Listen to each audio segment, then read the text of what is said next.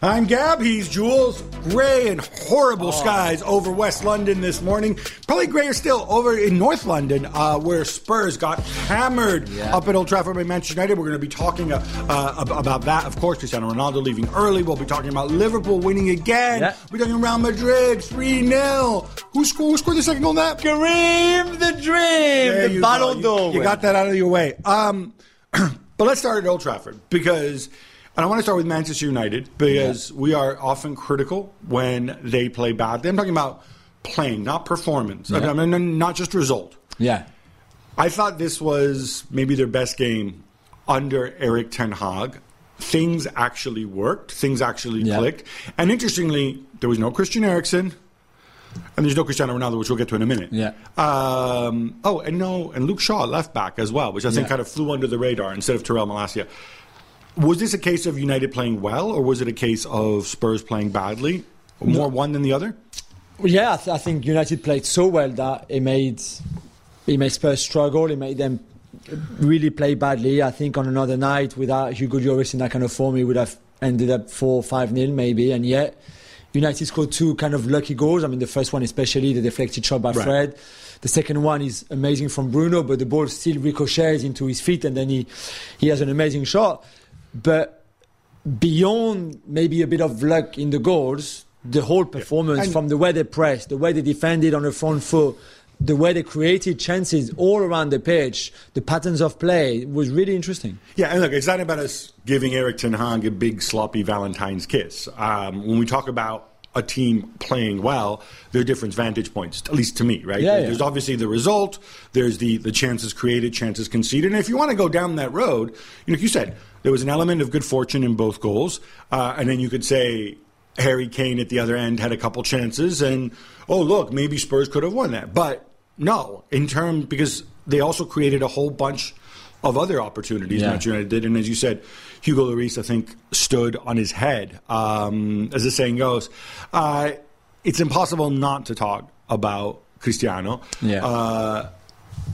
He left the game before it was over, essentially, while Manchester United still had substitutions to make. People are going to make a really big deal out of this. Should they? They should.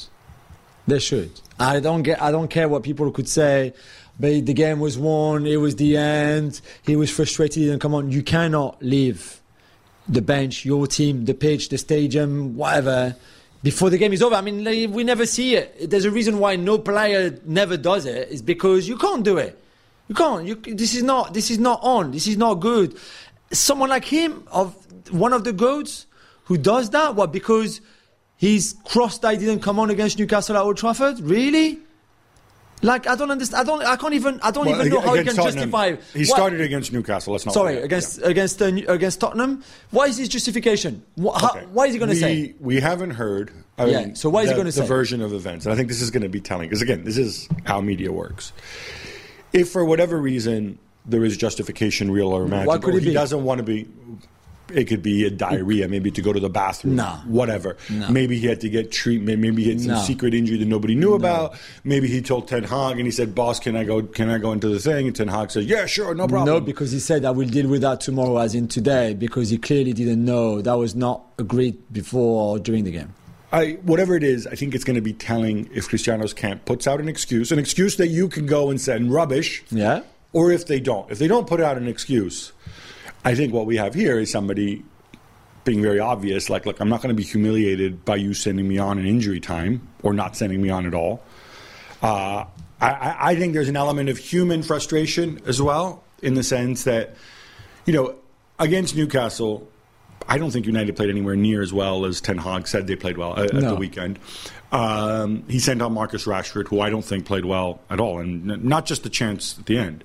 In this game, though, Rashford played really well. Yeah, he did. And if I'm Cristiano, I look at it and I say, all right, Martial is the guy who's supposed to be starting. He's injured. Now they got this dope in front of me, and he plays a great game. Screw this. Why do I need to put up with this? Put up with what? You're not good enough. He's not good enough to start against Spurs, Old Trafford in the Premier League. He's not good enough anymore. He had chances this season to show that he was good enough. He had opportunities. Ten Hag started him.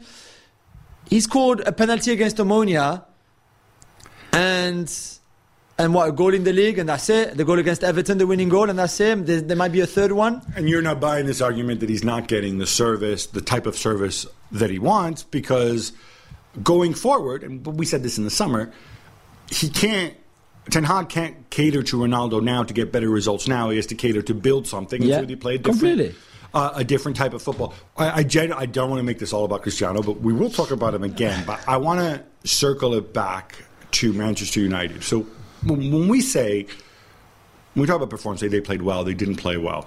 Let's try to explain to people what worked in this game, what they did effectively. Yeah. Now, it was a bit different from when we've seen them play before because, we said Shaw was in at left back, which different player from Malacia. I don't think he has the athleticism Malacia has.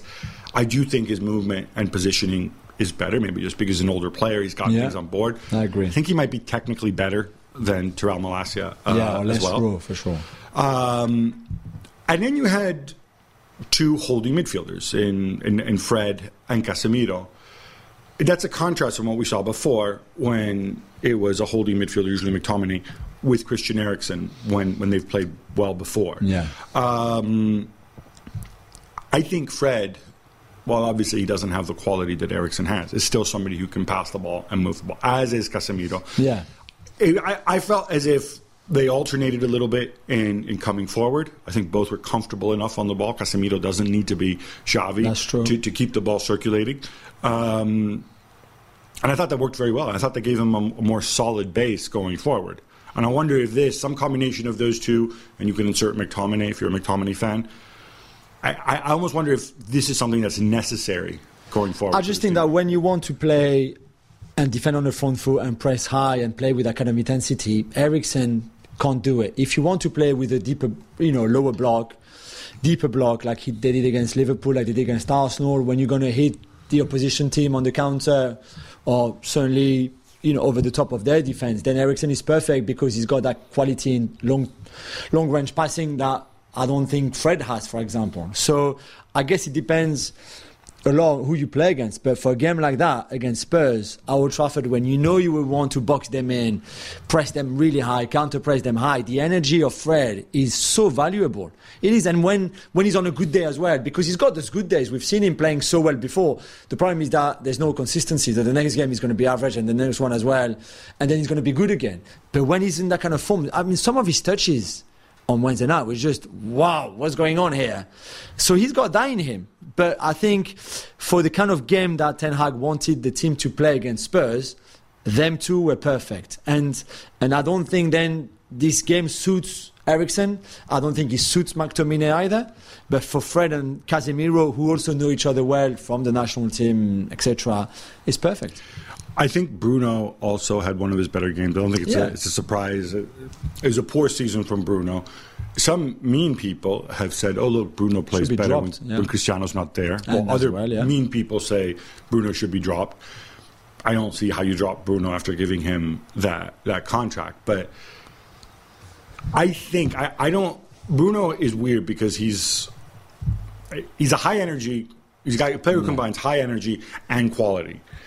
But he's not necessarily somebody who has played in pressing systems most of his career. In fact, very, very little. And I don't think it's anything that comes natural to him, but he's a bright guy, and I think he can learn it.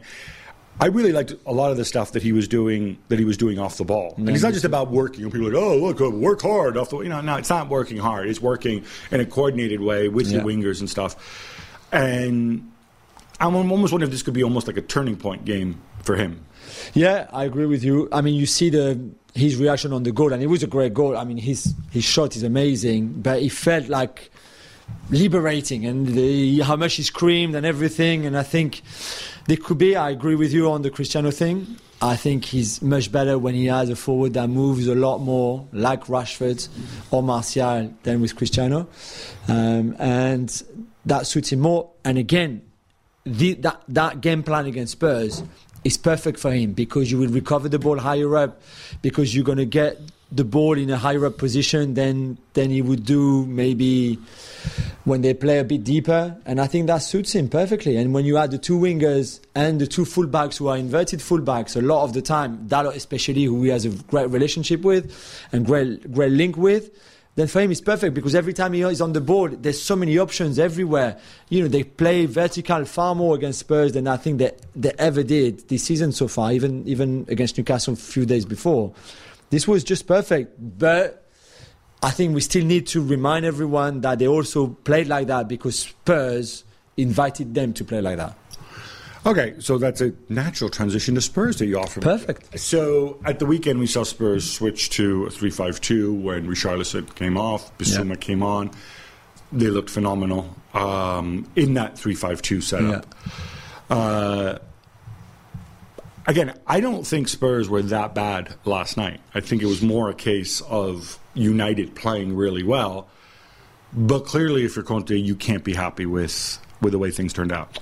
No, and I still think there's so much work to do against the press. And I'm sorry, right now, they're the least of the big teams, they're the least press-resistant team. They cannot get out of the press. They can do it now and again, of course, they do. They have amazing players. But on a longer period, on a bigger period, they struggle. They get under pressure too much. We saw that against Chelsea, and they were lucky to get a last-minute goal to draw that game. They should not draw that game. We saw that at Arsenal, where they struggled against the press completely, could not get out, and we saw that again against United. Is that about the type of centre-backs that they had, or centre-backs playing in this game? Because, Ben Davies, Eric Dyer, and Romero, none of these guys are Van Dijks, or Thiago Silva's, right? So, I don't think any of them are terrible on the ball. I know we make fun of Dyer a lot. But that's to do with the way he looks and the way, it's really unfair and sounds incredibly petty of us, but, that's the reality. Yeah. But Dyer is not a bad player on the ball. He's a guy who makes mistakes occasionally, like everybody does. And yet, so it can't just be that. Is it Bentancur and Højbjerg maybe? Are they the problem more than the centre-backs? Yeah, I think they are. Because I think Bissouma is really good against the press, and he just cannot do it all on his own. But the issue I have more is whether they don't work enough on it at training, which I think is the case. But also, play long then. Play long. I mean, if you can't play out from the back and beat the United press, which was very efficient, very energetic, very good, everything you want, and you've got Son and Kane up front. So I think they fullback and wingback. Sorry, they did play long a little bit last night, but more efficiently. I mean, more efficiently, because that was the thing against Arsenal too, right? Where Arsenal outplayed them when they did go long. The problem is when you go long and you're on the counter, you have to essentially move the ball quickly. It's easier because it's a 3-on-3 or it's a 2-on-2 or whatever. Yeah. But it's also kind of high stakes, high rewards, right? You're only going to get 3, 4, 5 chances like that in a game. One mistake, and you turn the ball back over, and then you're defending again. Last night, I thought Kane and especially Son were not sharp at all. No, I agree with you. And to be fair, you mentioned the Kane chance earlier. Is the one that was flagged up offside, and the referee let the game go. If he'd given the offside, they would have that chance would have been chalked off. The XG of that chance, which was quite high, would have been chalked off. And their stats right now will look far worse than they do now, just because the referee saw the flag, but because United had the ball and they didn't score, he let the game flow. So I've been worried before, and we've said they did really well in terms of points and results, but not playing well.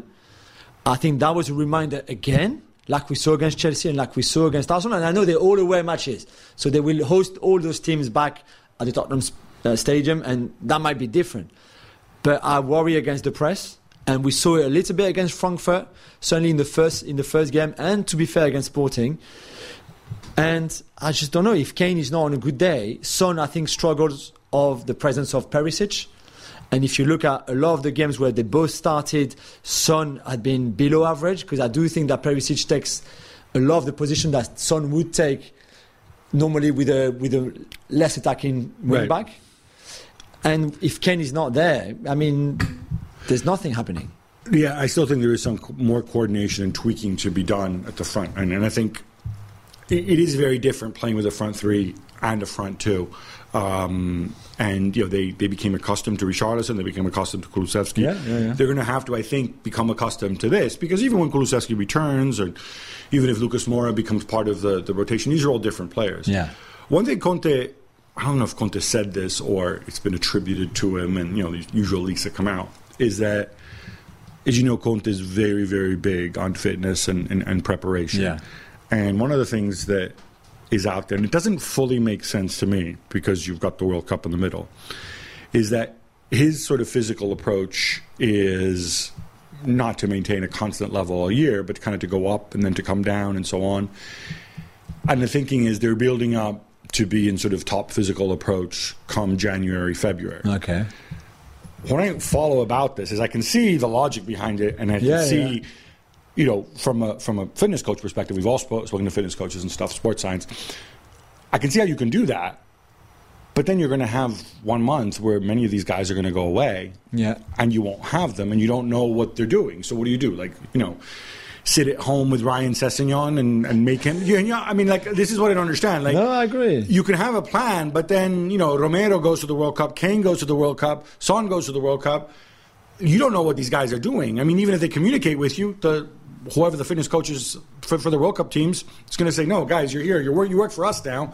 You're going to do this type of work and not another type of work. So I don't know that you can. I don't really buy that he's doing that, or that you can do that. No. I think you're right. Maybe the fitness is an issue here. I think of all the teams, they might be the ones with certainly the most high profile going to the World Cup. Maybe even the most numbers, because if you look at it, from Lloris to Dyer to Davis to Perisic to Emerson Royal maybe, to Romero to Bentancur, okay, not Bissouma, but Højbjerg, and then you go Son, you go Ken, you go Richarlison, all the starting 11 bar one maybe is going to the World Cup. Whereas Salah, Haaland, maybe not even Gabriel Jesus, Odegaard, those kind of guys will go on holidays to the Maldives. So I think fitness-wise, they have to be careful. All right, we got to end it with Cristiano. It's just contractual rules, traffic, clicks, you know how it is. Let's try to get into... Let's look at what happened last night. I'm trying to project myself into his head. He has a World Cup coming up, and that has to be, I think, his only focus. And by the way, the clock is ticking. I mean, this time next month, in fact, on this very day... In 31 days, the World Cup begins. Yeah, that's right. And in 3 weeks, he'll be gone, right, with Portugal. Do you send a message to Uncle George, and say, look, I don't care how much it costs. January, let's find a different club. I think so. Do you do that? I think so. He says, I'll go anywhere. I'll cut my wages. I'll pay to leave if I have to. But Gab, if he storms off like this for not coming on against Spurs in his own team's best performance of the season, he's not clearly mentally he's not there. Clearly he's not happy with decision from the manager, from everything that's happening on the pitch. Otherwise, he should be happy. By the way, he should have been happy with his mate Benzema winning the Ballon d'Or, but he's the only one who hasn't said well done. How do you know? Well, maybe publicly then. Maybe he said privately, but publicly everybody has in the world of football, apart from him. Even Messi said, well, Karim deserves it, blah, blah, blah. Has Mathieu Valbuena... Mathieu Valbuena himself, he has. Okay. He has indeed on French radio yesterday or Tuesday. But anyway, Cristiano does what he wants. But if he storms off like this, after all the things that we've had already this season, the one in pre-season against Real Sociedad, the one where he shakes his head and he's not happy and he's this and he's that. He's been starting when Rashford was injured. He's been playing. He's had game time. He can't say, I don't have game time, he never plays me, I don't like him. I think he's started 2 league games this season, plus some Europa League nonsense. Yeah. But... Okay. So to say he's been starting is... No, but he's been starting lately, Lately when Rashford was injured. He started, the Everton game? Everton, he came on after 15 minutes when Martial got injured. Started against Newcastle. Yeah. So he started one game. Yeah, okay. One game ahead of the midweek game against Spurs. I seriously, I think there's a grown-up conversation to be had here between the parties concerned, right? If he went into the season saying, okay, I'm here at Old Trafford, I believe in myself, I have the track record to prove it, I will convince Ten Hag that I deserve to play, and he's going to tweak his system around me, and we're going to finish in the top 4 and win the Europa League or whatever. At this stage, you have to ask the question, say, Eric, should we just call it a day? But yeah, should we just... But right because now, it's hurting him vis-a-vis the World Cup, which is right? We've heard some of Cristiano's friends in the media right now saying, if he'd been on the pitch, he would have scored that, he would have scored that. Yeah, my aunt had wheels should be my uncle. Exactly. You know. And trust me, Spurs, United would not have played the way they did against Spurs, especially without the ball out of possession, if Cristiano had started that game ahead of Rashford. And,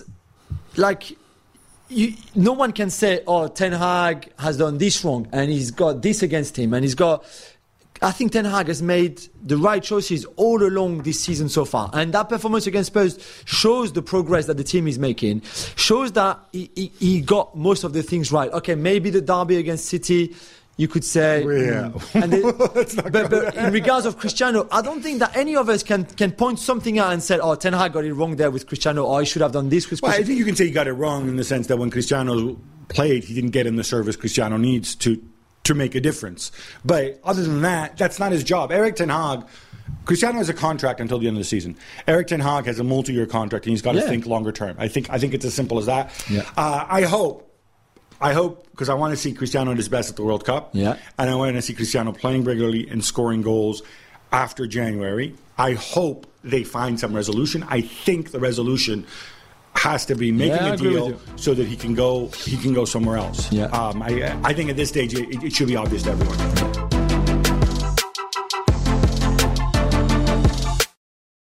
All right, enough Cristiano. How about some quick hits instead? Let's go, Gav. Darwin Núñez gets the only goal as Liverpool beat West Ham 1-0. Jules, Liverpool played well, but it was nervy, with Alisson needing to save a penalty from Gerard Bowen and Thomas Souček missing an injury-tying chance. Who laughing at James Milner now, huh? No, well, tackled by James Milner, saving them clearly. It was nervy. It was difficult towards the end.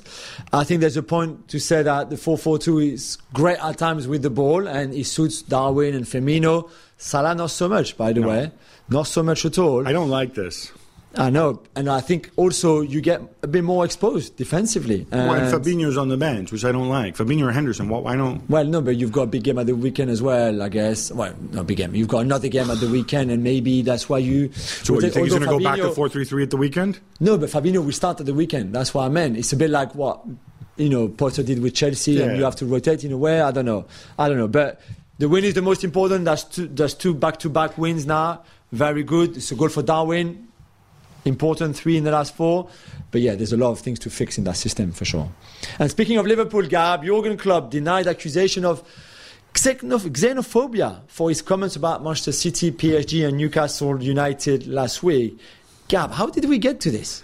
So it all began with a quote to a question about, it was something to do with Liverpool's ceiling, whether before they could the City compete, game, before the City game, and he said, I'm quoting him, it's just clear there are 3 clubs in world football who can do what they want financially.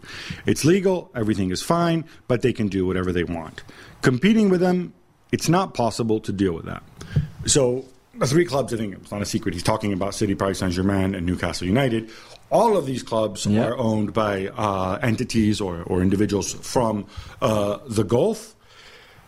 We had what we had when Liverpool played City at the weekend, some of the acrimony.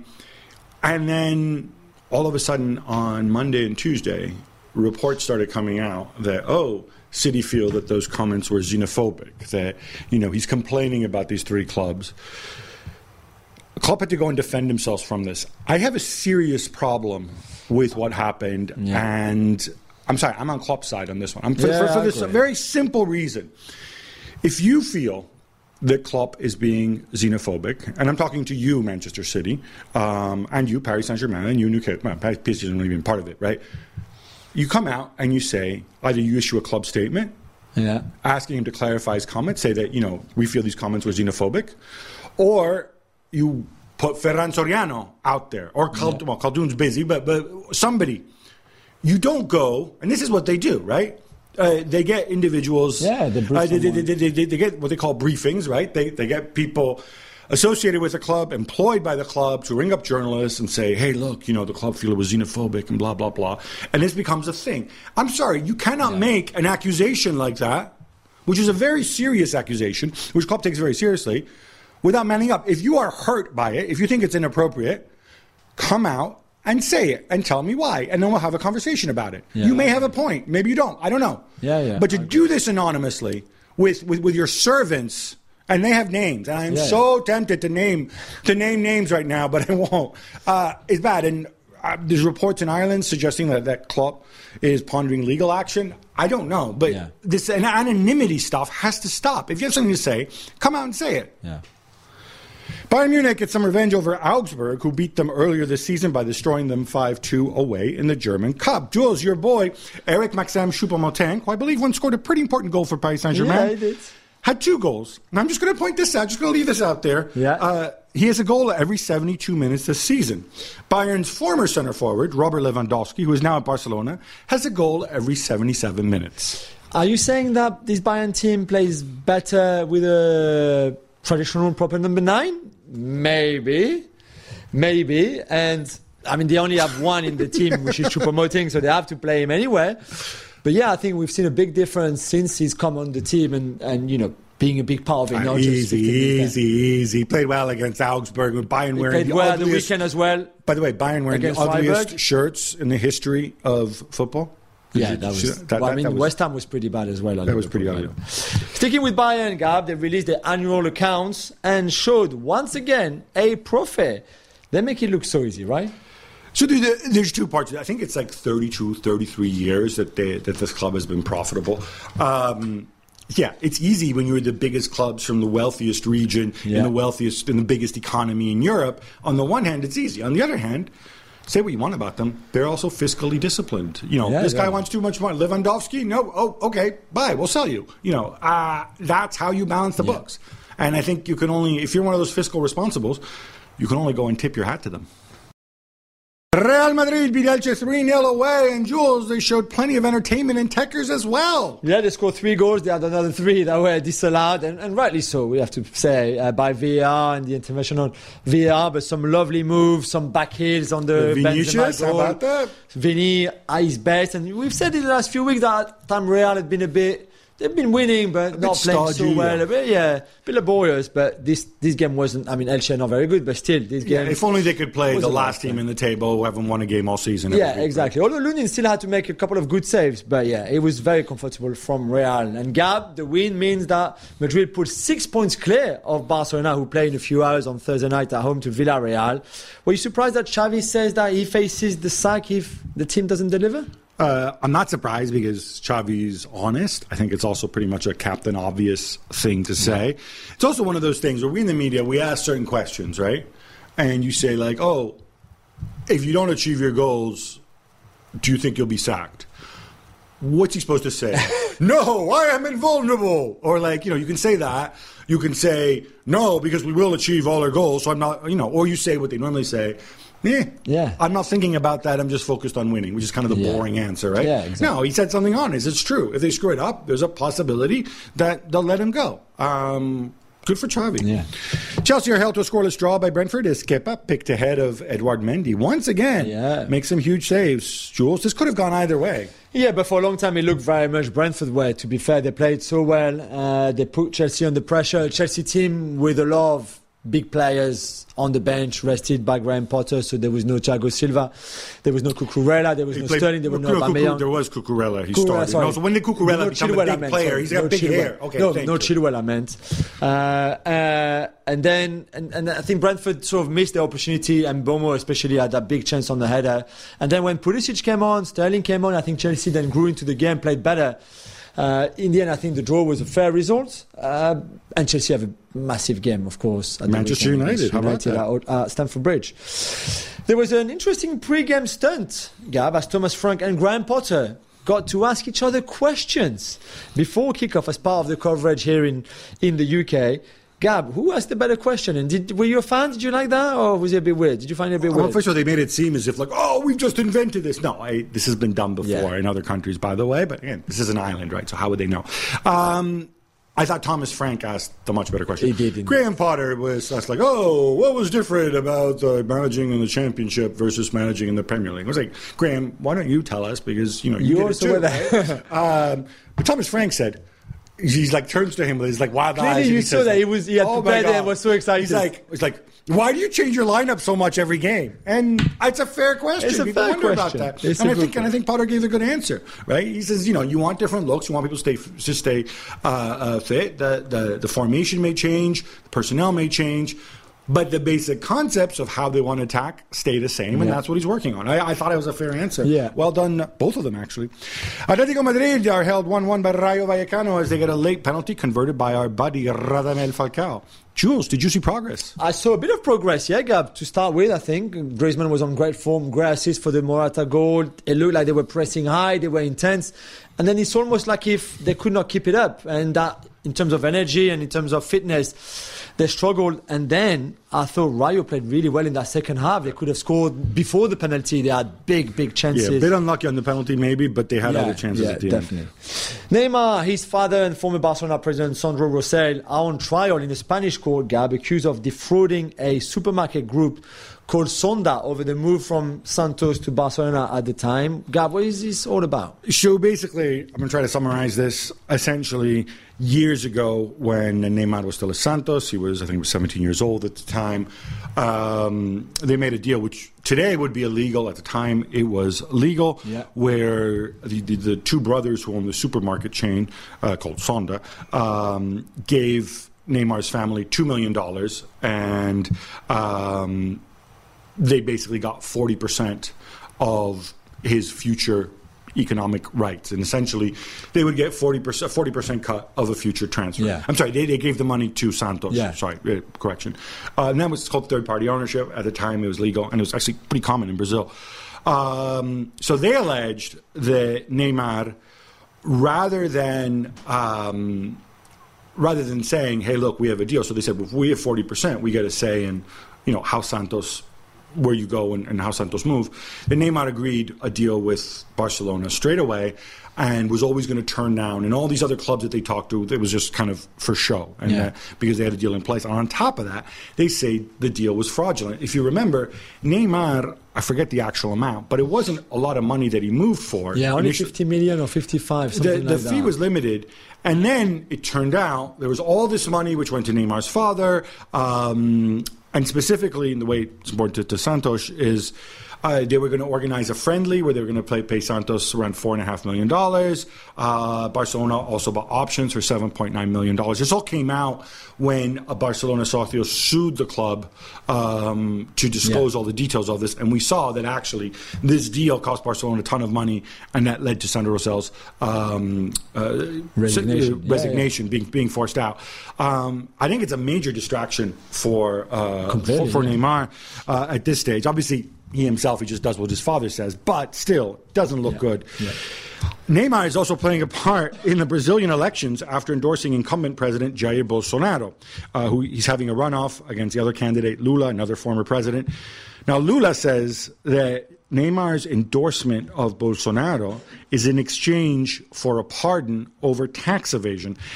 This is politics on one side, but this is on the eve of a World Cup. This is ugly. I mean, basically Lula saying, I know why he wants all of you to vote for Bolsonaro, because if I'm elected here, if Lula is the president, then I will find out all the things that he got in terms of tax evasion, all the taxes that I didn't pay, all the deals that him and Bolsonaro have in place. And that's why Neymar doesn't want me to be the president, because, to be fair, when Neymar did that video to endorse Bolsonaro, who is the right-wing extremist candidate here, I think a lot of people were surprised. Even Rai was very critical, from a Brazilian player, was quite critical of Neymar for supporting Bolsonaro. And now Lula, according to him, is saying, well, this is why, because of all the tax evasion thing. Yeah, and it's becoming, I think we see a lot of Brazil shirts at Bolsonaro rallies and stuff.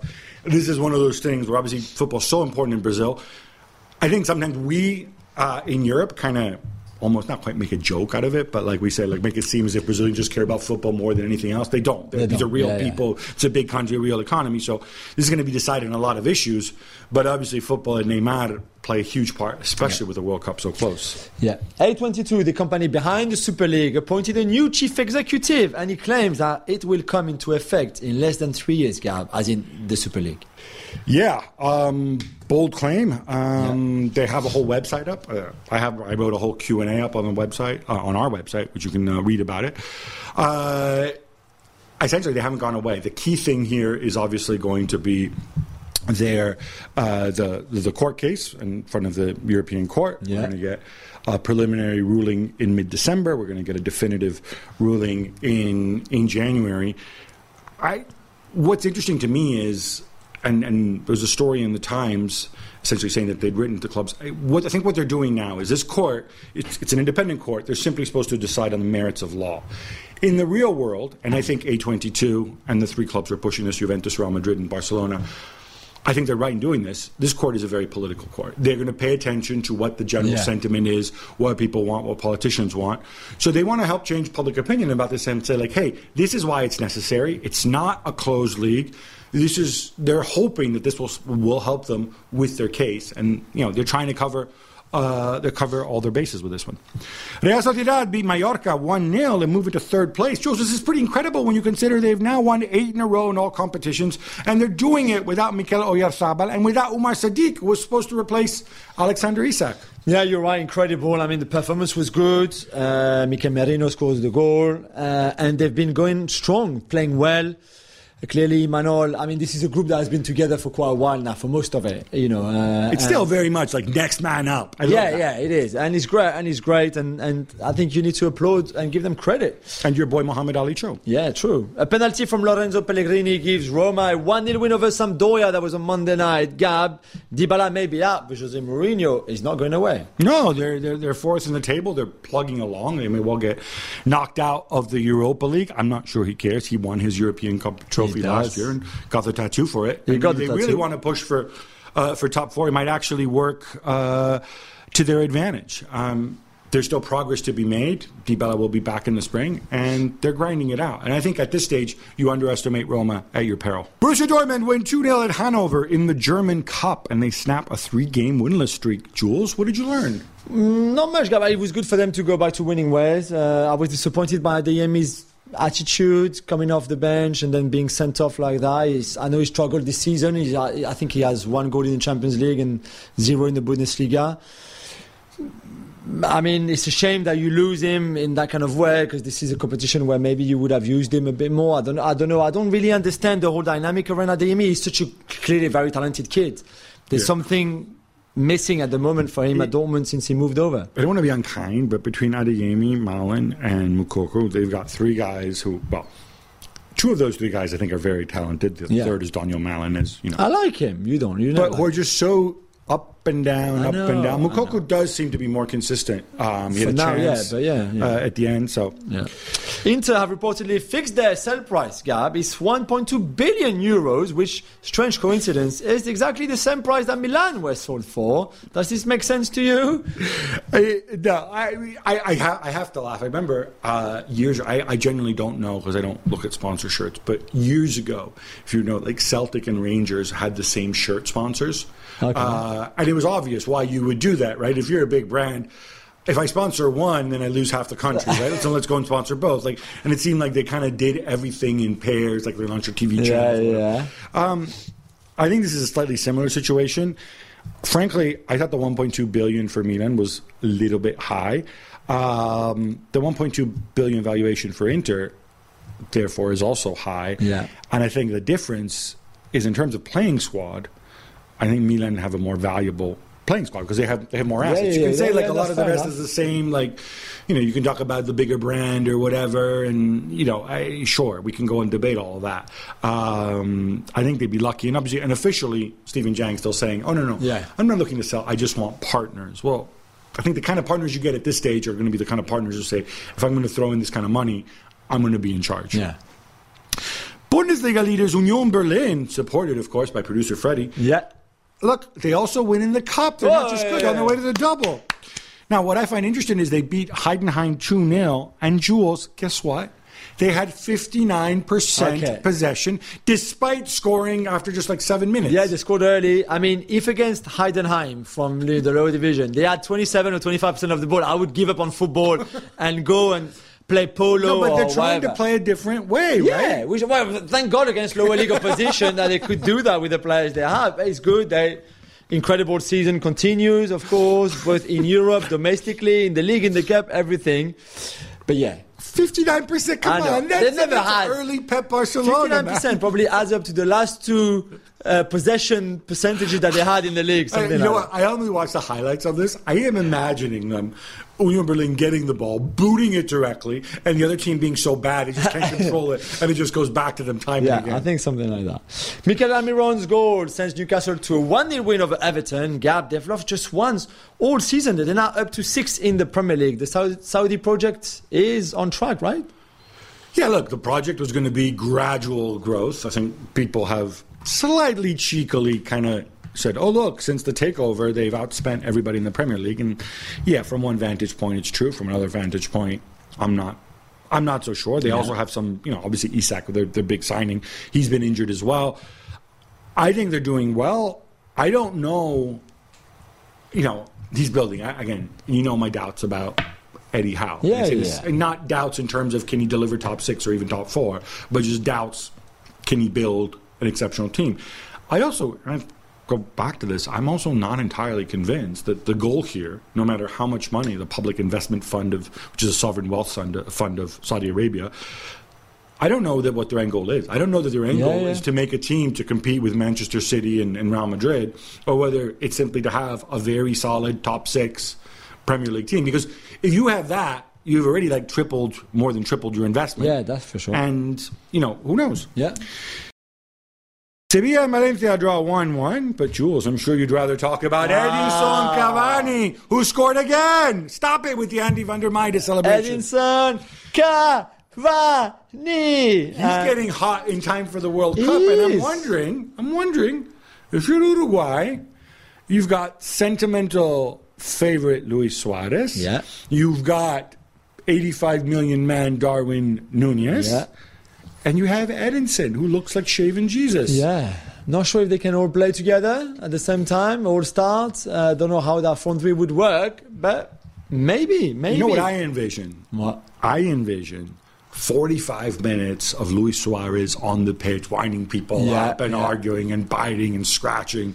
And then you take him off, and then you bring in the majesty that is Edinson Cavani. Yeah, 45 minutes each, 5 subs. Yeah, that might well be the way forward. I mean, I love the end of that game. Then you start Darwin, obviously. Yeah, and the end of that game was crazy with a red card, and then not a red card, and a penalty, and a yellow card.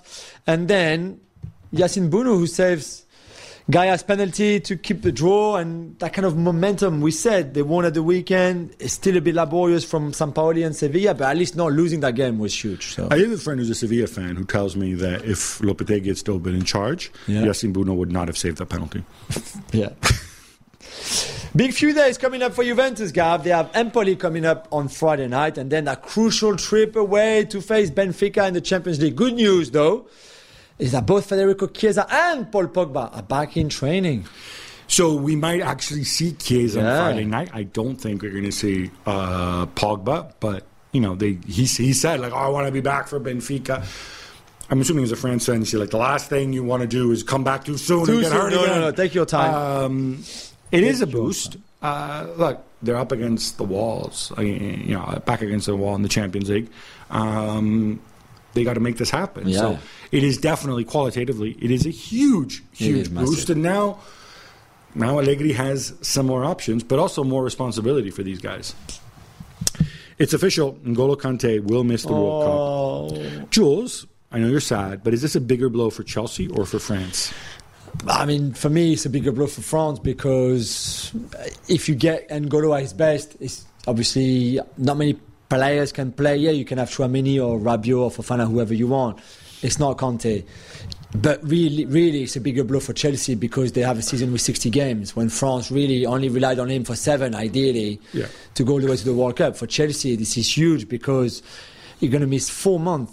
4 months is a long time. to miss out. It's another option that they don't have similar option in their squad either. It's massive. And even if contract is running down too. Yeah, and even if you prepared yourself for it because fitness-wise you've been struggling, it's still a huge loss. It's a bigger blow for Chelsea for the simple reason that for France, Conte is replaced by Tchouaméni, who is pretty darn good. For Chelsea, he's being replaced by Kovacic or Gallagher or Denis Zakaria. Not quite the same thing.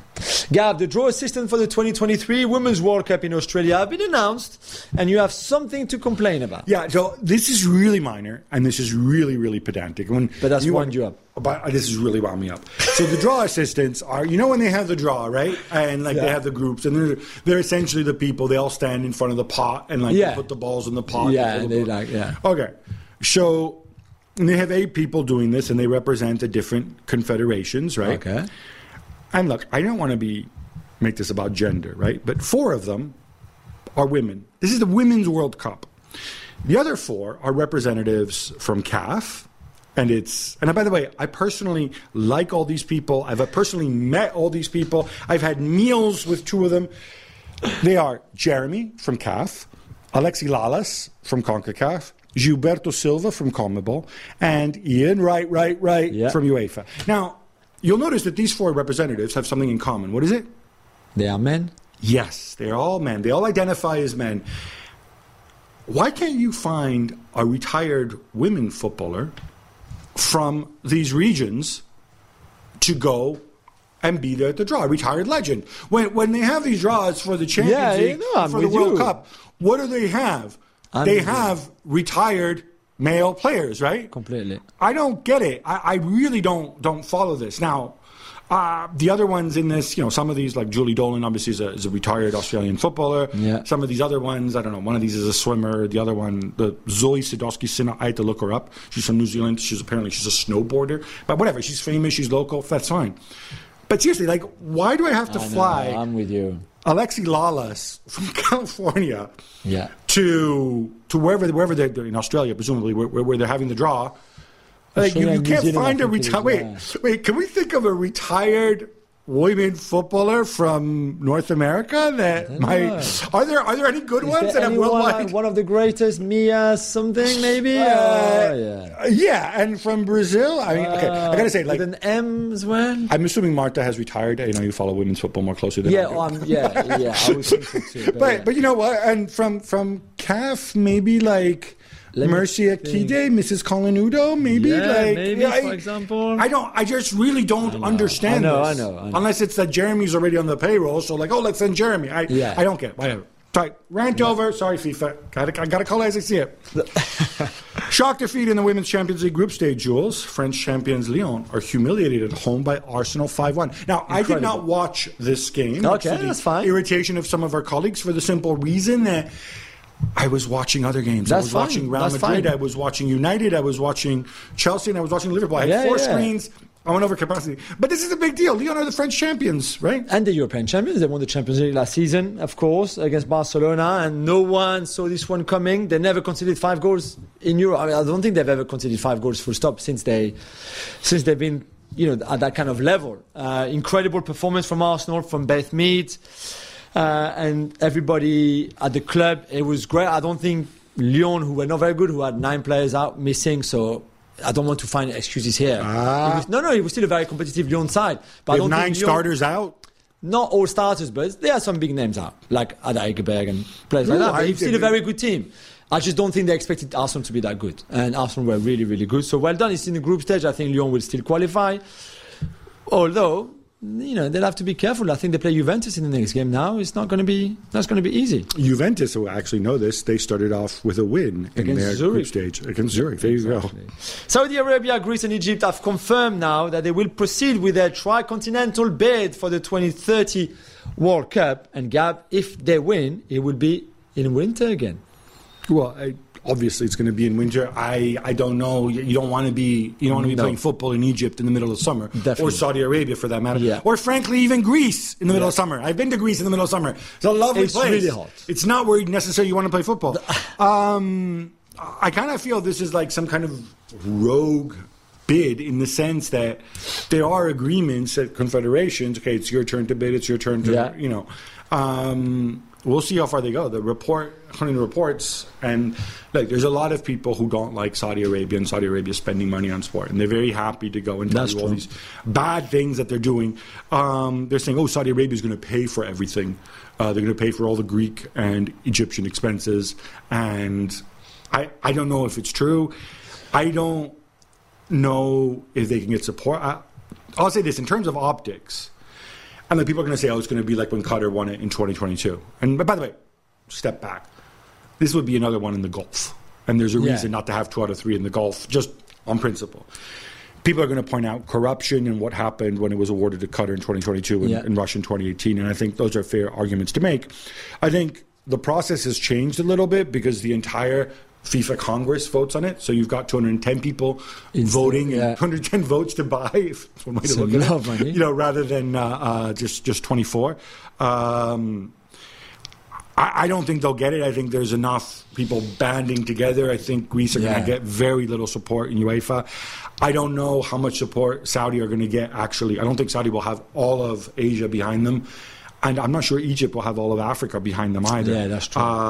But they're going for it. I don't particularly want another Winter World Cup. And you've got, so Portugal and Spain would be another one, right? And Ukraine America. And South America, of course, 4 countries, yes. So,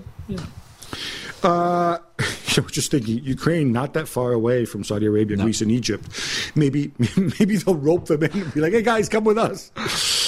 It looks like Wolverhampton Wanderers have gone cold on Nuno Espirito Santo and are looking at somebody named Michael Beale. Who is he, Jules? He's currently the Queen's Park Rangers manager, doing well in the Championship, but he was previously Steven Gerrard's assistant at Glasgow Rangers and Aston Villa. So people are saying that if Villa and Gerrard are not doing that great right now, it's because Michael Beale left and he was very important there. I think he's very good. I don't think he's the reason why Villa are not doing as well as they did last season, for example. But I think he is very good. He's young. I think he expects to speak to them today on Thursday, and we will see what happens. You know who they interviewed as well? Who? The other Dutch guy, the one who just got sacked from Lyon. I can't say his name. Why? Peter Bosz? Why would you think it's a good idea? I mean, I really hope, if it's down to only them two, that they go for Michael Beale. I would love to see him in the Premier League. It might come too soon. Might be a bit early. But I'm going to try to be fair for a second about Peter Bosz. If you are interviewing Peter Bosz and Nuno Espirito Santo for the same job, you have no idea what kind of football you want to play, because those guys are polar opposites. Clearly. The Premier League are considering playing the Community Shield overseas, Gab, or maybe turning into an all-star game, as per Todd Braley's original suggestion. What do you think? Yeah, another suggestion's also been, let's not play the Community Shield to kick off the season. Let's play it at some random point during the season. And so the next step is, let's play it in Saudi Arabia and have 4 teams and pretend we're La Liga. Oh, yeah, La Liga. So the reason they wouldn't play this at the kickoff the season is, of course, they want that. There's the other proposal about the 16 tournament in the United States. Look, they're all looking to maximize money, maximize ideas. I think an all-star game would be an inane suggestion and just wouldn't be right to replace Community Shield. But more importantly, I don't have a problem with a Community Shield. People say, oh, it's just a glorified friendly. Okay, so I like it. This past summer, Liverpool and Manchester City played the Community Shield. Wembley was full. It was an exciting game. They won 2-0. What do you want? Do you really think that, if you move it somewhere else, sure, you'll get more money. No question about that. But is it really that bad? I don't think so. I like the way it is. And it's at Wembley, which is important for English football and for the players in this league. I hate people who count it as a proper trophy, and I hate people who attach too much importance to it. But equally, these are all exhibitions we're talking about. As an exhibition, I don't think it's that bad as it is. No, I agree. Magic Mike Magnan will also miss the World Cup for France, and he won't return for Milan until 2023. Jules, as long as Hugo Lloris is playing the way he did at Old Trafford, doesn't really move the needle for France, although I feel bad for him. But this is a big loss for Milan. And I say this with the greatest of respect for Mr. Tatarusanu. Tatarusanu, who's done okay since stepping in, and you do. But he's not magic like Magic Mike. He's not magic like Mike Maignan. There's a few goals that we would have said, I wonder what would have happened had Mike been the goal. It's a big loss. It's even more annoying that he picked up the injury during the international break, playing with France. A game that normally Lloris would have played, but I think Deschamps just wanted to be kind and give Maignan some game time. And also because Lloris was not fully fit. But it must be so annoying and frustrating to lose him for that duration when he was not even with your team. Is Magic Mike a top 5 goalkeeper in the world? I think, I mean, on this season he hasn't played enough, but on the back of last season, I think he was, yeah. Courtois? Yeah. Alisson. Ter Stegen for where he is now. Yeah. But again, if we can't last season, maybe not. But yeah. It's hard because then you got Oblak. Yeah, you've got Neuer and you've got Ederson. Yeah, so he's there. He could be in your 5. He's certainly in 10. People would have had Mendy in there not that long ago. Now you can't beat this Kepa guy. I know. Top 10, 100%. Top 5, it depends on, Gab, who is Silvio Baldini and why are we talking about him today? We're talking about him because he's one of those very colorful guys who's coached a million teams in Italy, in Serie A, and Serie B. So he was a coach of Palermo in the summer, and they win promotion. They get taken over by Manchester City, City Football Group, and all of a sudden he just decides to resign in preseason, saying the fun got out of it. Yeah, sure, we'd have all this money and resources, but doesn't feel right. So then he ends up coaching at Perugia this season. He loses a couple games and comes out and he resigns again and says, I really thought we could get promoted. And by the way, they're near the relegation zone or in the relegation zone. But I tell people I want to go for promotion. People look at me like I'm crazy. So screw this. I don't need this job. To have a guy resign and just walk away from 2 jobs in the space of 3 months, I think is pretty remarkable. But he is one of those. He's one of those free spirits, man, and you need that in football too. We like that. The artist formerly known as the Ninja, Raja Nainggolan, was suspended indefinitely by Antwerp for vaping on the bench ahead of their game against Standard Liège. He also got in trouble for driving without a license, as you do.